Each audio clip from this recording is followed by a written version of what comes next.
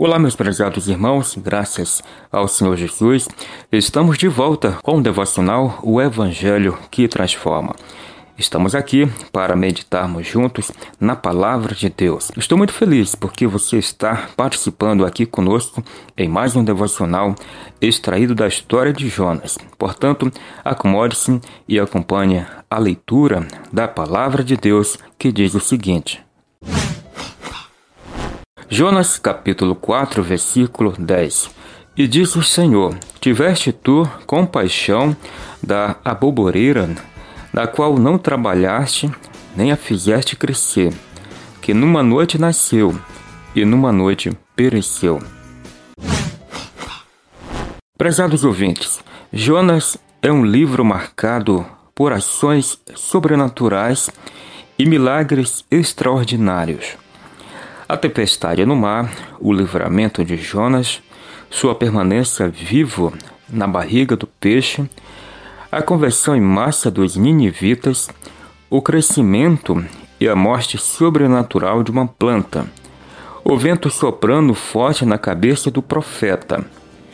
Mas o maior milagre registrado no livro é o fato de Deus poder usar o missionário tão obstinado e errante.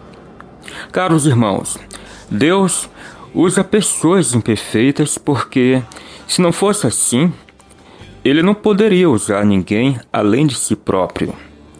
Que Ele nos ajude, contudo, a observarmos o exemplo que a história de Jonas nos traz e pela graça modificarmos nossos pecados e paixões para servirmos a Ele, dia após dia, com mais amor, mais compaixão e mais temor.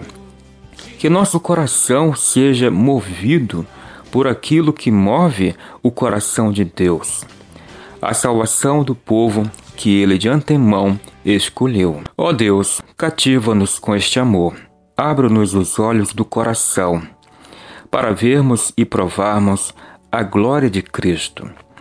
E quando cativados por sermos amados desta maneira, faze-nos amorosos como Jesus. Labutemos e soframos para levar muitos, quanto pudermos, a este amor todo satisfatório. Em nome de Jesus, oramos. Que Deus o abençoe. Amém. Até o próximo devocional, o Evangelho que Transforma.